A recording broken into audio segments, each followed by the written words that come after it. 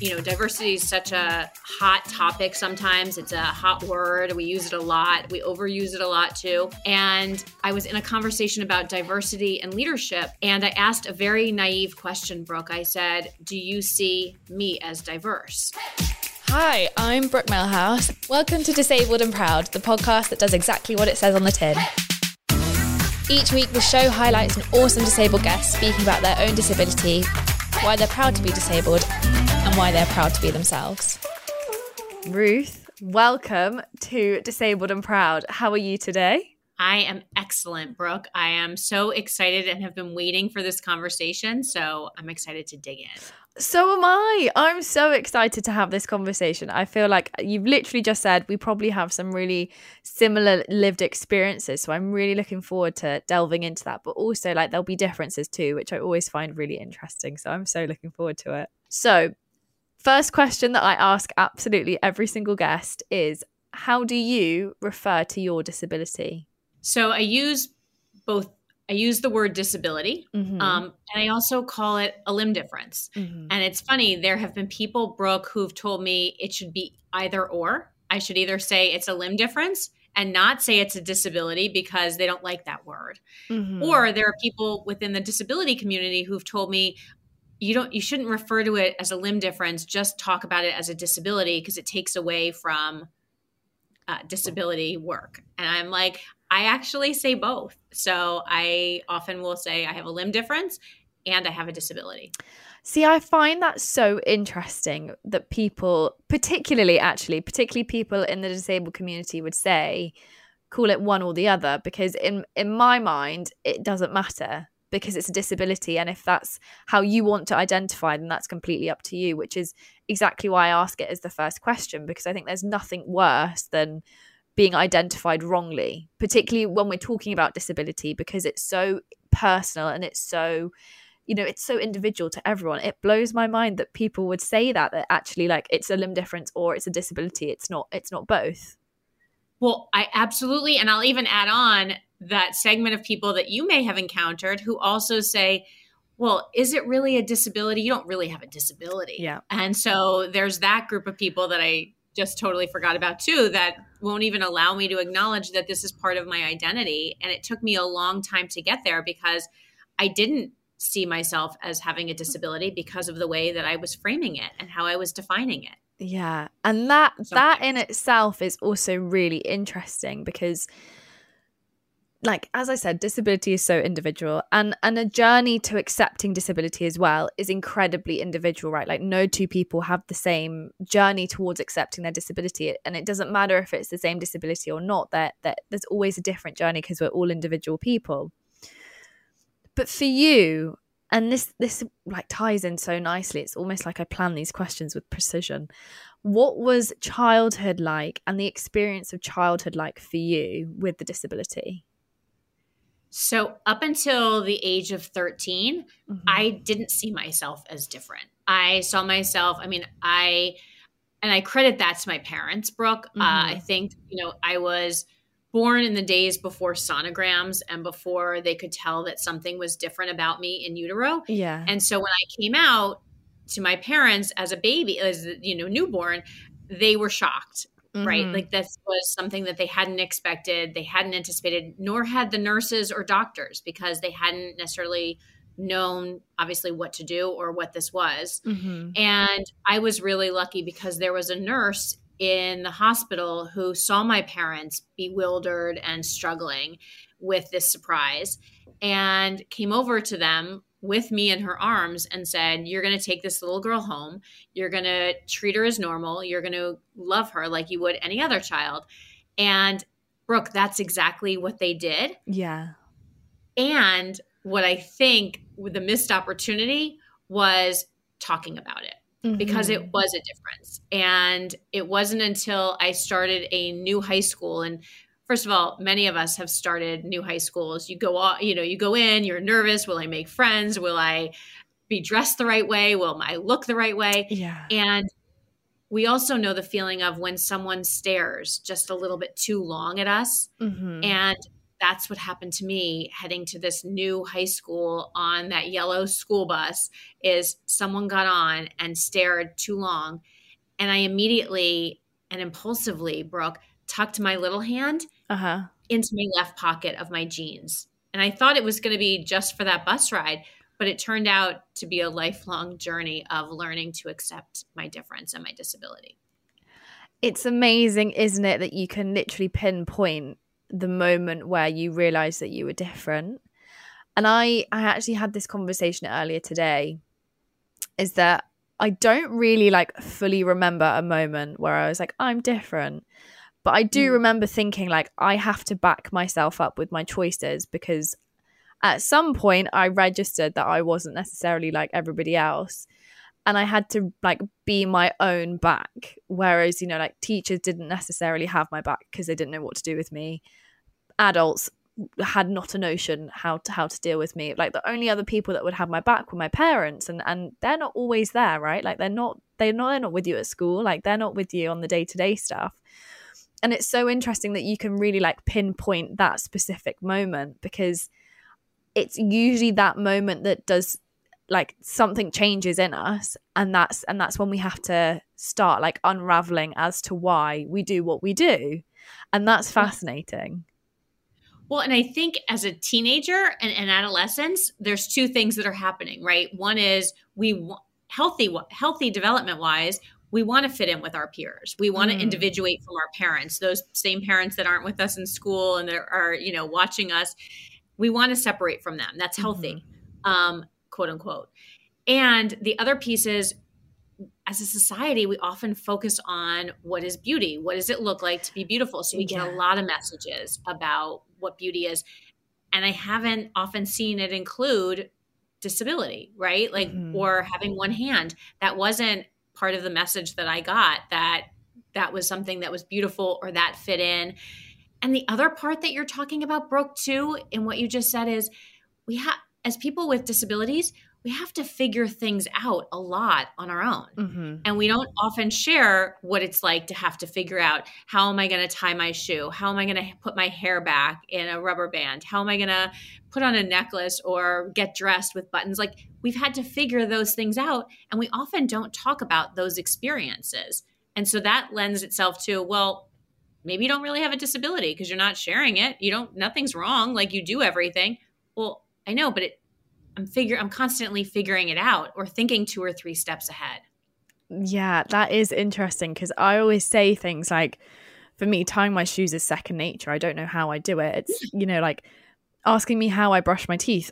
It's a very simple process, but actually if I had to really describe it step by step, I wouldn't really be able to do it for you. And that's so true. We don't actually speak about how we have to think about these things maybe a couple of steps ahead, because they can be so ingrained that we don't know, like we don't know any different. But it's because we don't know any different that we realize they are different. Yeah. Well, when we stop to think about it, or we're asked questions, right? Like somebody just recently asked me, they said, well, how do you actually put your hair up? And I'm like, oh, well, it's just easy. Like I do it like this, you know? And they said, oh, wow, you just do it so effortlessly. I mean, it's the same thing also. So Brooke, when I wrote my book and did my TEDx, and I started to really unhide this part of myself, that my hand that I had hidden for 25 years. My father's first question, he said, I've been wanting to ask you this question for a long time. Now, I went in and thought it was going to be some deep, really philosophical, like really juicy question. He said, how do you shave? I'm like, what? That is the $1 million question that you've been waiting 50 years for? Is shave? Like, what do you mean? Like, and I think because again, we've made things look so easy. I think there's sometimes, how do we allow for questions around disability? How do we allow for questions? So, because there are curiosity pieces that people sometimes feel like they can't ask us, or they never even cross our minds, because to our points, we do it so effortlessly or so as part of our norm that I never even would have thought of, how do I shave? Like, yeah, I do it. It's just easy. Yeah. It's really interesting. I once had someone ask me the exact same question, and I was like, I just don't really know what you're getting at. Like, I'm really confused by this question. And they were like, well, like how you shave your Oh, armpit? And I was right. like, Right. I actually don't understand. A, like, why is that important to you? I Right. have no Right. idea. But secondly, like, I also don't know how I do it. I just get in the shower and do it. I don't think about Yeah. it. Right. Like brushing our hair, like doing anything. We just do it. And I think, that's where, that's why I was really excited to talk to you specifically, because it's like, how do we start to have those conversations so that it is okay for people to ask questions if it's coming out of, I think, kindness and support. Mm-hmm. Like, does the person want to know because they want to shave for me? Like, they want to help me? I don't know. But how do we allow it so that, and so that we can talk about some things that maybe we've never talked about? I do think it's asking questions is always such an interesting one, isn't it? Because you're right. Some questions come from like a genuine place of love and education and wanting to know and not being ignorant. And there is a lot of fear of being ignorant around disability, which is why a lot of people don't ask questions, which I can completely understand, because sometimes the people who do ask questions are the people who shouldn't be asking questions. But I think as long as it's coming from like a place of genuine love, kindness and curiosity, but not like a morbid curiosity, like actually just genuinely wanting to know about you and your person and how can you best help this situation, then that's amazing and I'm all for that. But it's the weird questions that I have a problem with. Totally. And yeah, no, it's definitely, if it's coming out of kindness and support, and I might even add, are they willing to share something about themselves? Yeah. Also, right? Because it's not a one-way street, this conversation on disability or difference. It's a conversation. And so if you have a question, otherwise what happens, right, Brooke, is people make assumptions then. People then, or they don't connect with us because they're afraid to ask. And so how do we create that space so that people can feel like they can ask? And also, yeah, when is it appropriate and when is it, you know what? I'm fine answering any questions, but also respecting that people have boundaries around their disability and it's okay. I really like, it's a phrase that I use quite a lot, is there's being ignorant for ignorance sake, but then there's also being ignorant because you don't know what you don't know. And there is a big difference between the two. And you can quite often tell if a question is being asked because you just don't know. Like, you don't know what you don't know until someone shows you. And that is completely fine. But somehow in today's society, we've assimilated with not knowing to being the worst thing in the world, where you should know everything all of the time because we have Google and Google gives you all of the answers immediately. And actually, that's not real life. And that's not how disability works either. Right. Or ChatGPT doesn't give us all the answers that we're looking for around my disability experience or someone else's. And I think the other piece is, too, to add on to that, is we often, with disability, blur boundaries, right? So whether it's the question or whether it's the reaching out. I mean, I don't know about you, Brooke, and it wasn't until I joined a group of other people with limb differences that I realized some of the things I had forgotten about, like the people who reach out and just grab my hand and offer to pray for it or offer to do something for it. And I'm like, yeah, it doesn't work like that. And when did I give you permission to come in here to this space? I think that happens with people with disabilities all the time. We think we're quote unquote being helpful. Again, that being helpful experience is something that so many disabled people, it's an experience that we all have, because at some point a stranger has genuinely thought they're maybe being helpful and actually they are the biggest fucking hindrance possible, because you have then got in my way of my process of how I do something. And just because I do it differently doesn't mean that it's wrong. I'm doing it because it's how I do it. And just because that doesn't look right to you doesn't mean that it's wrong. Right. And it's funny, just yesterday, I was crossing a street in Manhattan, where I live in New York City, and two people were looking at this woman crossing, an elderly woman. I'm going to preface that because it's important to the story. She was crossing the street, and the timer on the countdown of the walk sign was getting lower. It was like 8, 7, 6. And she wasn't even like a quarter into the crossing of the street. And I'm like, she's not going to make it. And she was using a walker, and two people were looking at her. And finally a man went over and he said, "Can I help you?" And she started yelling at him. Like, so it's understanding that different people have boundaries. And to your point, she may know, like, this is how I cross the street.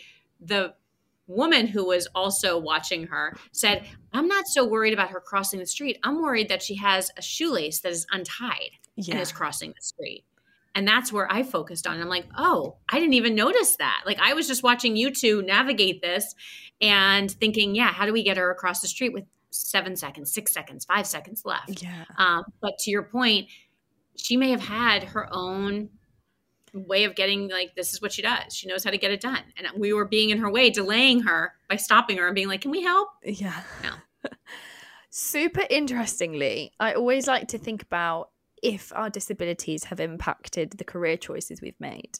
And I was wondering, for you, did your disability impact the choices that you made when you were going to college and then progressing on from college? It's a really good question, Brooke. I think my immediate gut is yes. And I say that because there was a moment in my journey where I made a decision that I wouldn't, quote unquote, hide my disability in front of work people. And it's because of an experience I had of kind of being called out for my work that wasn't so great. And what I realized in choosing my career that I had for 25 years was I wanted to work with young people, because young people, as we know, they ask, right? They'll be like, what happened to your hand? And then they move on. Like you tell them, this is the way I was born. We all have something that's different about us. And then they're kind of like, they forget about it and they get to themselves, like why they need services or why they want support or how we can help give them access and opportunity. And I absolutely, as I reflect on it, think that that's a huge piece of why I chose to work with youth for my entire career, because they accept it. They could ask right away, get it out of the way, not stare, not, say mean things. They asked and then they moved on, and then it actually connected us. Yeah. I think where I now have shifted, and to use the COVID word of pivot, where I pivoted is I was in a leadership position and we were talking about diversity. And diversity is such a hot topic sometimes. It's a hot word. We use it a lot. We overuse it a lot too. And I was in a conversation about diversity and leadership. And I asked a very naive question, Brooke. I said, do you see me as diverse? And I had done this 25 years of working with young people, providing them opportunities and access to education and careers. And when I got the question of challenging my diversity, and the answer back when I asked that question, do you see me as diverse, was, well, you're a woman. And I said, okay, yes, that's a gender lens, check. Yeah. What about my disability? What about my limb difference? And the answer back to that, Brooke, was, oh, we don't see you like that. And I said, I'm not asking to be seen like anything. I'm asking for it to be acknowledged as part of this diversity conversation.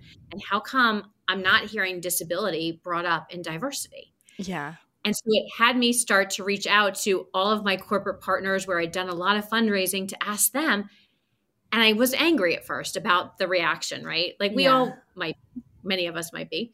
But what I realized in that journey of reflection was I hadn't actually shared my story with anyone. I hadn't talked about my hiding of my hand, my hiding of my disability, and how that impacted my career, how it impacted my life, my love life, all of those relationships. Yeah. And so I pivoted and I started speaking about the idea of how do we expand diversity? How do we talk about it fully with full inclusion? And then this thing happened, Brooke, that was so unbelievable, is while that resonated with a lot of people and they thanked me for including disability in the diversity conversation, what resonated even more with people was this idea about hiding, and that so many of us are hiding parts of ourselves. How do we learn to unhide so that we build deeper connections with each other and with ourselves? Yeah. And that's the journey I'm on now. And that has definitely been impacted because of my disability. Yeah.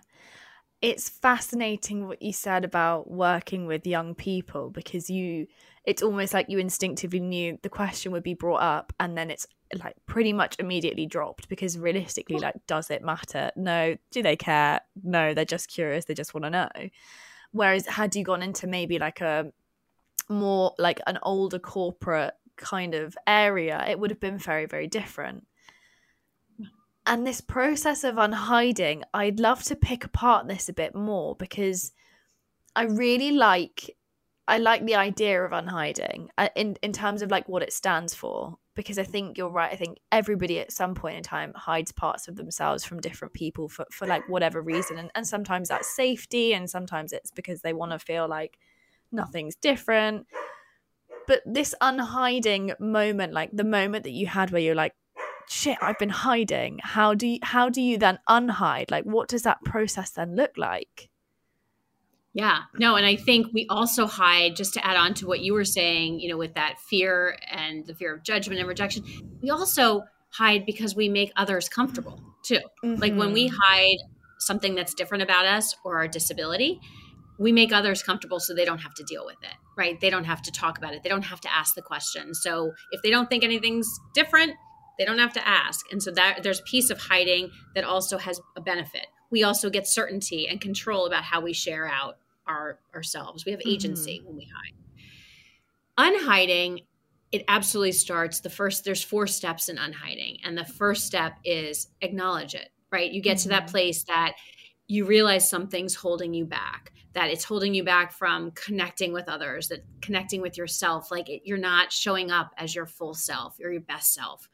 And so it's affecting you and impacting your relationships. It's impacting your work. It's impacting how you live your life and what risks you're willing to take and the adventure that this life is, the joy that this life is. And so that first step is acknowledging it, raising awareness within yourself of, what am I hiding? What has made me feel different? Where have I not shared? And it's not, Brooke, just about disability. It often is. I mean, I've had people share with me financial situations, religion, family backgrounds. People are hiding all over the place. And disability is one of those things where we still have a lot of bias in society, right? Whether it's a visible disability like mine and yours, or whether it's a non-apparent disability, like mental health or neurodiversity. And so, of course, we're going to feel like we have to hide that part because people won't accept us. They'll judge us, reject us. Yeah. And so that first step is acknowledge it. And that can be really difficult, because I think what you've touched on with bias is a really key point, because society, whether we like it or not, is filled with unconscious bias. And like unconscious bias is by nature unconscious, and you don't necessarily know that you're thinking of it until someone points it out, which can actually sometimes be a bit of a slap in the face, because you're like, no, I don't think like that. And then upon reflection, you're like, oh my goodness, I do. And having that ability to accept something and look at your biases, unconscious and conscious, is actually really difficult, and it's not easy. Absolutely. And recognizing your privilege also. Like I recognize that I have a privilege in unhiding my disability because of where I am in my life and who I am. I also recognize there are certain groups that still today in 2024 can't unhide. You know, and I think about the trans community. I think about certain individuals in the Jewish community, or, you know, that space, like they're still hiding because of the fear. And so there is privilege in being able to unhide. And I recognize that fully, or I think fully. Yeah. And I think that that's also it's a really important one, isn't it? Privilege, particularly surrounding disability. I had this conversation with Mr. Warren Stapley, who is one of the most incredible men in the entire world. Like, I love him to pieces. And I think the way he speaks about disability is absolutely fascinating. But we were talking about privilege and disability, and actually, like, privilege and disability is a really loaded and really complex thing to try and depict and pull apart and converse about, because yes, disability by nature means that you are not privileged. However, within disability, there are privileges. So, for example, I am very aware that I am a white woman, I am blonde, I am 5 foot and a fluff, and I have blue eyes. So by like all, for intents and purposes, beauty standards, I kind of fit the mold until you see my arm, and then I don't. So when it comes to disability, Am I more disabled or am I less disabled? And that in itself is a really complicated situation to be in, because yes, I am disabled, and just because I don't use a wheelchair or my disability is visible doesn't mean that I'm more disabled than someone else, but it doesn't mean that I'm less disabled than someone else. And that conversation is also incredibly difficult and filled with so much nuance. And how do we get away from the hierarchy, right? Like, how do we get away from the idea that you have to be like what disabled means, right? Like, how do we start to accept it as a group, right? And that's where I think that person and the people who say to me, oh, well, don't call yourself limb different, call yourself disabled, because there's strength in the conversation. There's strength in disability. And rather than, oh, you're this, not this. And yet I still have an issue, because I think there are certain groups who feel like they have the right to do both, but yet they judge those who don't. Yeah. I know. I know exactly. I know exactly what you're talking about, because it's like disability is so full of nuance.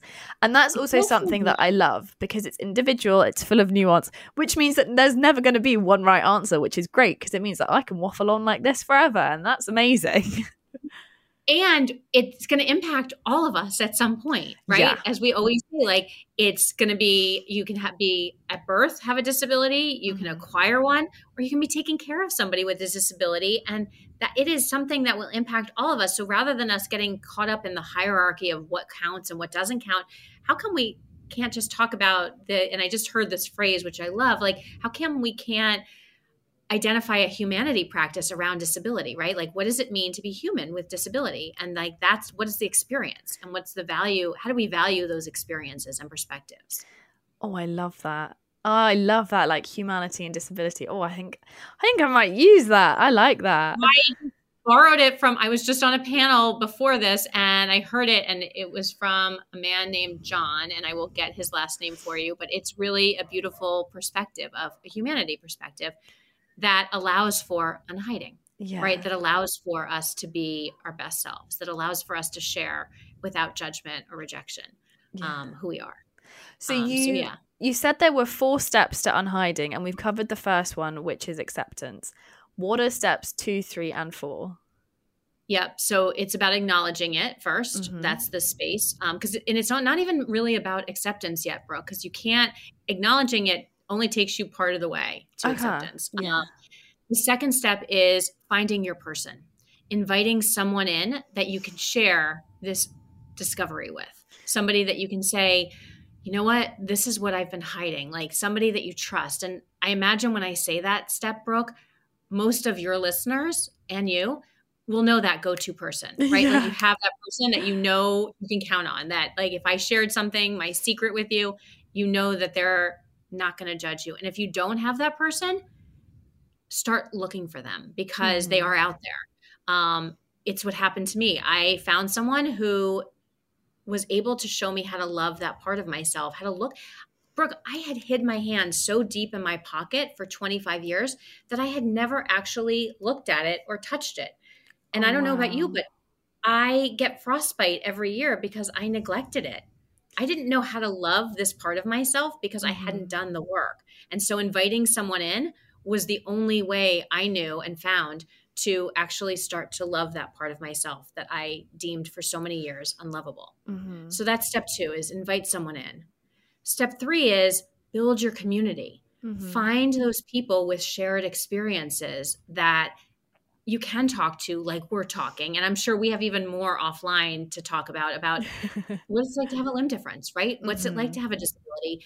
And I remember the first time I went to an organization that I love, the Lucky Finn Project. They held a picnic, and I remember going, and it was the first time that I didn't invent hiding. Like, other people had done it too. I really, not in a narcissistic way, but like in a way that I thought I was the only one that was hiding. And so to find out that there were other people who had struggled, or who had had challenges, or who had successes, that we could talk about it together, was this cool thing. And so building your community becomes a really important step. And I think it's easier now than ever to find those supports and those groups, because you can Google them. Like, and I know we said before, Google doesn't have all the answers, But what it can do is start you on a path to finding those with shared experiences, and finding that cohort and that support. And then the fourth step, when you've acknowledged what it is you're hiding, you found your person that you started to share it with, you built your community, is then the fourth step is sharing out your experience and your story so that it can help someone else. So they can see themselves through your eyes and say, oh, wait, I've been hiding, or wait, I have a disability that I don't talk about, or wait, I have financial challenges that I've never shared with anyone. Like, it starts to give you that perspective. And it's interesting, Brooke, I was mentoring a young woman who came and told me, she's like, I went to this retreat with my staff and I told them about some neurodiversity challenges I was having. And I did it to kind of relieve anxiety from the team, and I wanted them to get to know me.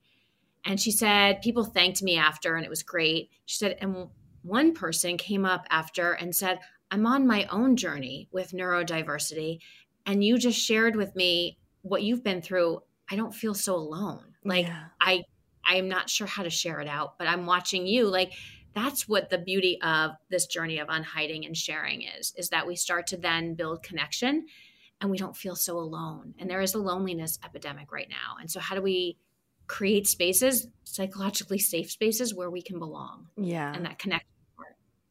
I really love what you said about, being able to share your experience, but so that somebody else can benefit from it. Because I think that's what I really like to think that this podcast does, is that if it's helped at least one person, then maybe I've done my job, And totally. It's so true, being able to listen to someone or speak to someone or have that conversation with someone who's had a similar lived experience, whatever it may be, is a really beautiful thing, because you realize that you're not alone. Because quite often, as disabled people, we are very, very often the only disabled person in the room, unless it's a disability event and we're all there together. Right. And then that game of hierarchy sometimes comes in, and like, who's the most disabled, right? And so, I don't know about you, but like, I've had experiences where people don't, again, just like that conversation I had where people quote unquote didn't see me as disabled, that language comes in. And so then you feel even more alone, because you're like, well, now I can't share my experience because people don't see me in a certain way.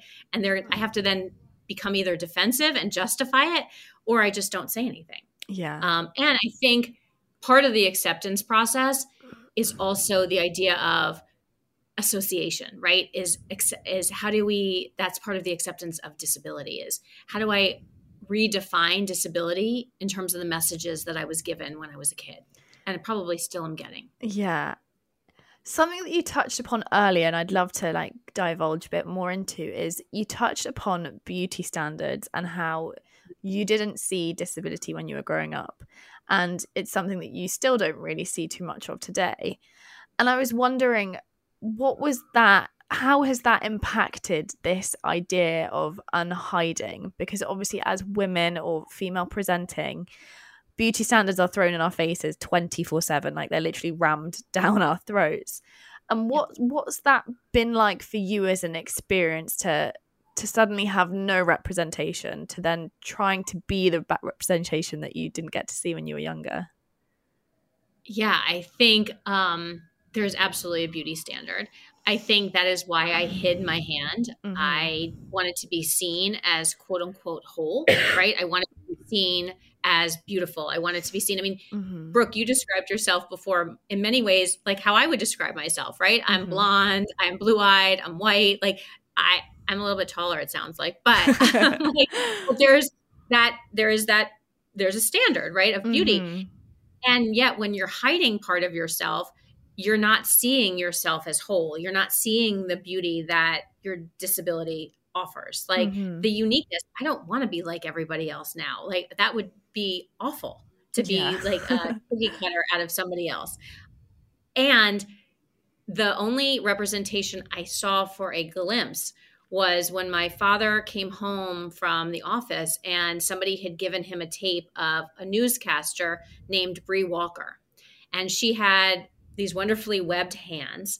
And I saw her on TV. She was married, Brooke, to this really super hunky guy. And I was like, for the first time, and I was a kid, I thought, oh, maybe I could get married to somebody that was attractive too, right? To me, like there was that idea, because when we don't have representation, we don't know the possibilities. It's why I did the work with young people for as long as I did, because if you're never taken in to a workplace or a corporation and shown different jobs and different atmospheres, and you don't have exposure to that, then you don't know that world exists.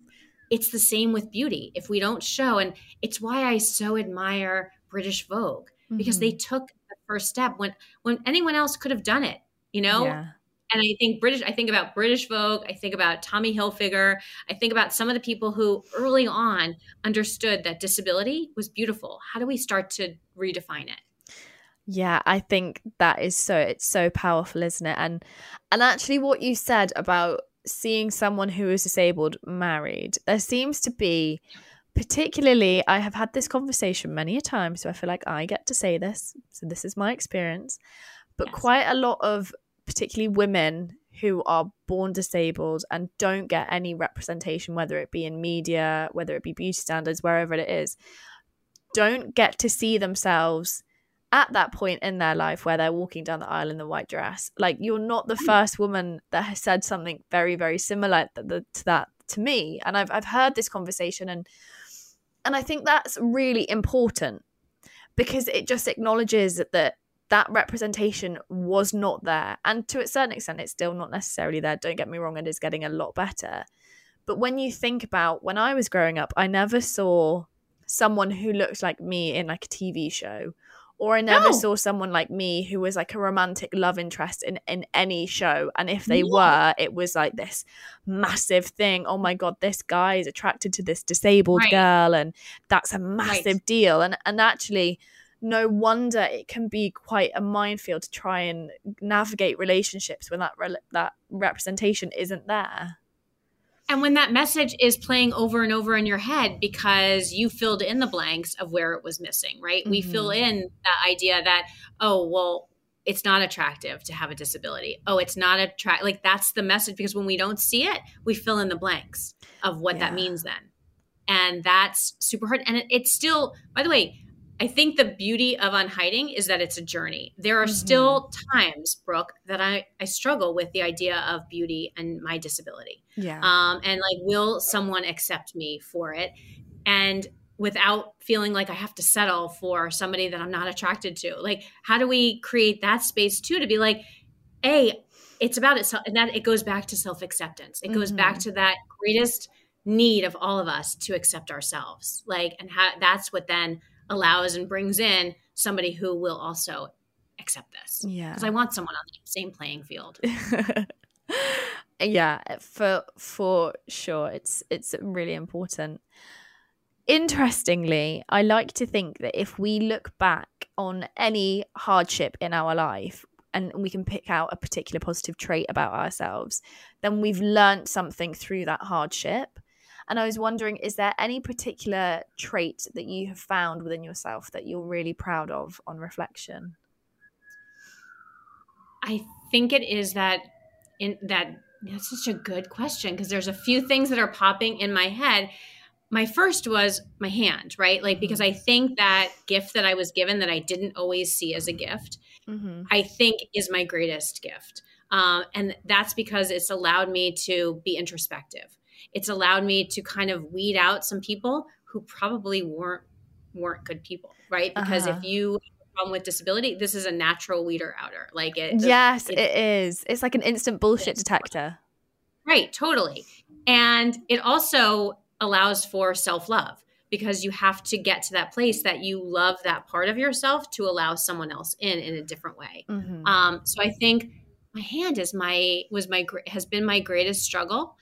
And it's my greatest gift, because it also, what I can tell you is, nobody forgets me now when I'm not hiding, right? Like, I'm never there. I mean, whether it's they refer to me as, oh yeah, she has one hand, fine. I'm not forgettable. And in the work that I do as a professional speaker and an author, I don't want to be forgettable. Like, I want people to remember what I'm talking about.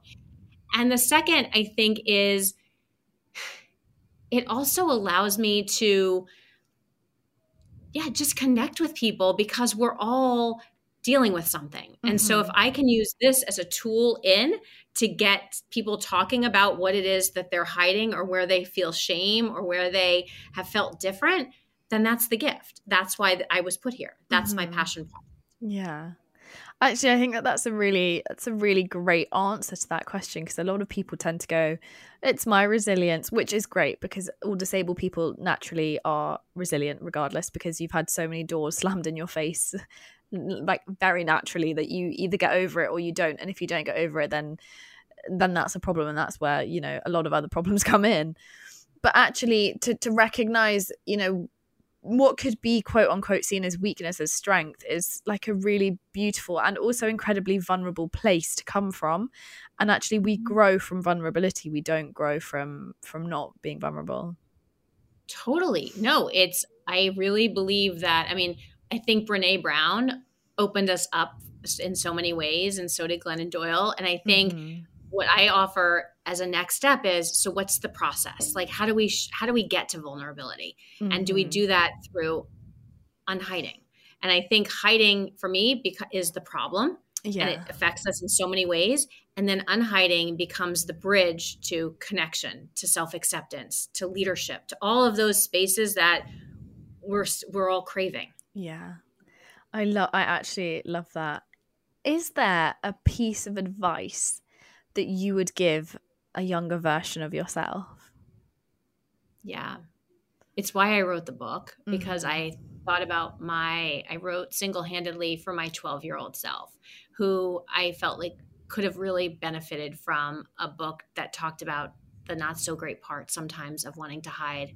And so I think about the younger version of myself, and I often think, don't worry so much. Like, it's going to be okay. Like, just keep moving forward. Like, don't worry so much. It's going to work out, but just, you're going to have to work at it. Like, it's not always going to be easy, but the people who count are the people who are going to be there. Yeah. Like, and with you.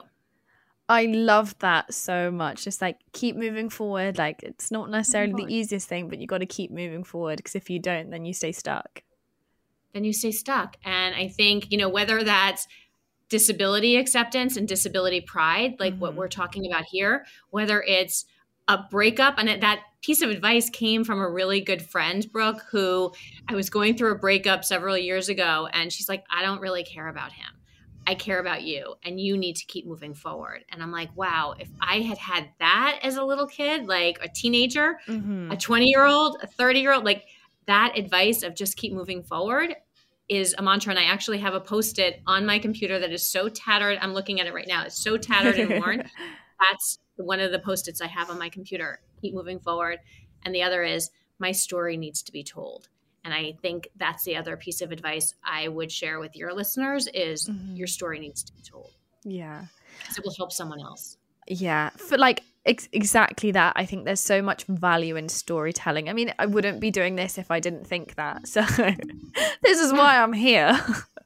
It's your passion project, right? And it's your gift. That's the gift. And we all, like, when we finally find our gifts, and it doesn't mean that's the end of the gift, like, right? Because there's so many other things that you're going to continue to build out, but it's the gift of this opportunity to share my story. So thank you. Yeah. I love that you have keep moving forward on your laptop, because I think, and I also love that it came from like breakup advice, because I think there are so many times where actually breakup advice can be used for real life. And that is like, that is one of them. Just really just keep moving forward. Like, it doesn't matter. Like, you still have to get showered. Like, you might be really sad right now, but your body will thank you if you go for a shower. And everybody else will thank you too, because you need to shower. No, I think it's not my second book, but there's definitely a dating book in me. And I feel like that's a great one of like, yeah, well, we got to write this book, Brooke. Like, nice as real life. Like, my dating stories are fun. To be fair, I've never really had a bad date. I always think dates are like, they're good fun, but I think dating and disability is a very, very interesting topic. And what I have come to learn is that men dating with a disability is incredibly different to women with a disability and dating, because the two are not the same at all. And I have like my own theories as to why, but they are completely two separate beasts. Yeah, that's super interesting. And I think, you know, it's funny. I also think about the people who quote unquote date people with disabilities. Like what's special about them? Like how did they understand disability in a very different way? Right. Because I think that's the disability pride part that I would love to infuse in everyone. Yeah. Really, yeah, that's so interesting actually, because I think I've always dated really strong characters. Like I date men. I date really strong characters, and actually like it's so true. All of them have always been like, yeah, it is what it is, like move on. And I'm like, okay, cool. Yeah. No, and it's funny, when I was writing my book, someone said, because I talk about this person, my person who helped me with this love and self-acceptance. And they're like, I just want to know what made him him. Like, how did he get to that place of like self-acceptance and his journey? And I think I often say, like, when you're finding that person, think about and journal exercises for yourself of, are they a good listener, right? I would want someone who's a good listener. I would want someone who asks me questions and who also, to your point, kind of is like, keep moving forward, right? And it calls us out on our BS too. And is like, all right, you're wallowing in this. Why? Like, what's happening here? And I think we could even add to that go-to person list. But those are things to think about, like when you're thinking about finding that person, because it's allowing for like, I don't know about you, Brooke, and this is probably way off topic, so I'm going to make it short. But like with dating, because it could be a whole nother conversation. But I think sometimes with disability, we don't allow for the questions. Like I know when I was unhiding to somebody and I would just blurt it out. I'd say I was born with missing my left hand, and that's it. I didn't allow for questions, or because it isn't everybody's experience. I mean, some people have never met somebody with one hand, like, or missing part of their left hand. So why not be able to ask a question to me if you're wanting to build a relationship with me? And how do I create space for that? So I've learned how to create space for it, so it doesn't feel so black and white. Like, oh, here it is. This is me. Accept me or not. Okay, well, do you have questions about it? Like, I'm just wondering, like, oh, where have I that's struggled? so interesting, because I am very much like, I'm disabled. It is what it is. Like it or lump it. See you later if you don't. Not my problem. It's yours. I have that too. I literally just wrote a text to somebody about it because I was like, I'm not dating anymore without them knowing. Like, I don't care. I'm just done with all of that. And what I also realized is I would want to know if somebody told me that, you know, they lost a parent at a young age. I'd want to be able to ask questions about it. Or if their family member had addiction issues, I'd want to be able to ask about it.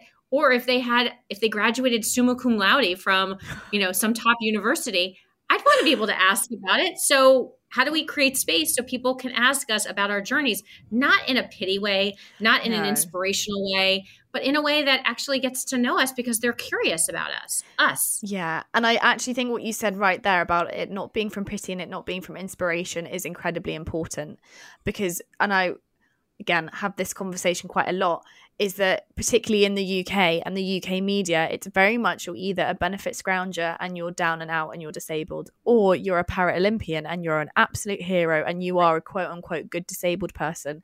There isn't really much scope for the in-between. And where do we go for that representation of the in-between, that like you could be a high-flying businesswoman or man or person and you could be disabled. That story is never really told. So actually, to see someone who might be like on a dating app or out dating or whatever, and they're just like, and I don't want to be derogatory, but like you're a bog standard disabled person, you're automatically going to get questions, because it's like, oh, are you a para-Olympian? Are you training for the Paralympics? Because that's all you're exposed to. Or am I going to have to take care of you because you can't do anything? Yeah. Like, right? Am I going to become a carer? Yeah. And I think it is because of representation. I think and what we talked about a little bit before is representation has come some way. We still have a lot of way to do it. So I'm glad that there are people who are willing, who are maybe in celebrity roles or in media roles, that have been able to kind of push the envelope a little bit in terms of how we start to normalize, quote unquote, disability. And to what you just said, how do we tell some of those other stories that actually are where I can relate to it?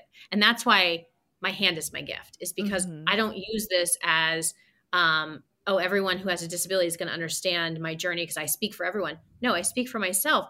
But the universal is that we're all hiding something, and it keeps us from connection. And so how does Brene Brown say, wow, I want to hear about that? Or how does media say, wow, here's somebody, I'm not trying to make her an idol, and I'm not trying to make her those tropes that we've had for our history of disability. I'm not trying to do that with her. I'm trying to hear her story because it actually relates to any of us. Yeah. So I like to talk about the weird questions that we get as disabled people, and particularly women get quite a lot of bizarre questions when it comes to their disabilities. And I was wondering, are there a particular set of questions that quite often pop up for you? So it's interesting. In the beginning of my book, Brooke, you'll see I have a list of those questions, which I think the most bizarre was 2 years ago. And somebody across a crowded parking lot, yelled to me, "Did you cut that off yourself?" Oh my God. Said, why would I do that? Like, I'm just curious, like, why would I do that? And I think that speaks to, sometimes it's not even the questions that bother me. It's the sad look when I say, oh, I was born with a disability. And people go, oh, I'm so sorry. And I'm like, no, it's my gift. And it's also, not to be crass, but it's the way that I make a living. Like, it's part of my life now. Like, it's been part of my life, my whole life, but it's part of how I connect to the world. So no, I'm grateful for it. Like, I wouldn't change it. I think, so the pity questions, or the pity phrases after someone asks, oh, what happened? Yeah. Like, yeah, we could get rid of those. I could be good getting rid of those. You also earlier in this conversation brought up people praying for you, which is something that quite a lot of people experience, right? And I was wondering, so when that experience happens for me, I actually then I feel very inherently like that's the only word that I can use to describe it. And what's that experience like for you as well? Yeah, I have reframed it in my head as, I say, I really welcome your prayers. They're not going to do anything for the growth of this, if that's what you're praying for, but I accept all prayers because there are things in my life that I want to manifest. And so if this helps from the outside, like, great. Like, if you have a connection to a higher power that I don't have right now, like, help me, because I want to find my person. I want to build this Unhiding Institute. Like, there are things that I want to do that, yeah, extra prayers can't hurt, but it's not going to, and I educate. I'm like, it's not going to help it grow. Like, it's just not. That's not how science works, but thank you. Right. And that's a whole nother debate too, is science and religion, that we could get into for a whole nother session. Yeah. A lot to talk about, Brooke. I actually only have one final question for you today, but I feel like this conversation could go on for ages and ages, and I think we're probably going to have to do a part 2 because I think this has been such a fun conversation to have. And we'll really dig into the real stuff. Yeah. But my final question for you is, are you disabled and proud?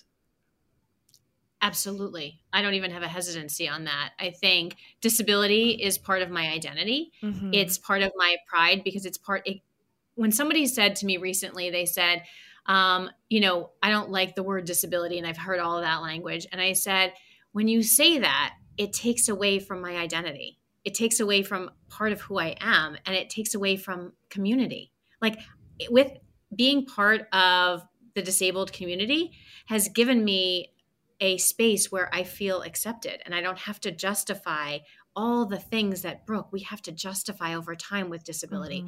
It's like you get almost like a hall pass, like you get to be in it and you get to be accepted. Yeah. And even with all the nuances there's like part of my identity is disability. And it took me a while to get there. But now that I'm in, it's part of who I am. Yeah. Like, and those that say no, I'm like, it's not part of your identity then. You don't have to own it, but it is part of mine. Yeah. And I ask you to respect that. Yeah.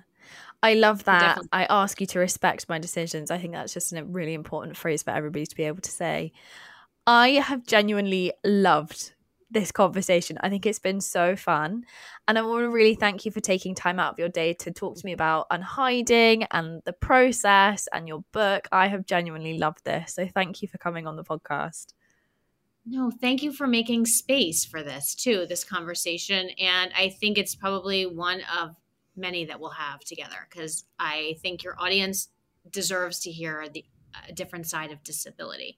And the pride part is a big piece of it, Brooke. So thank you for creating that space for us to share stories. Amazing. Thank you so much. Thank you. Thank you. And thanks for your enthusiasm. Love it. Thanks for listening to this episode of Disabled and Proud. If you've enjoyed the show, then please give it some love by leaving us a 5-star review wherever you download your podcasts. It really helps us to reach more and more people each week. Plus, if you've got a particular highlight, then I'd absolutely love to hear it. Tag me on your Insta stories at Disabled and Proud Podcast.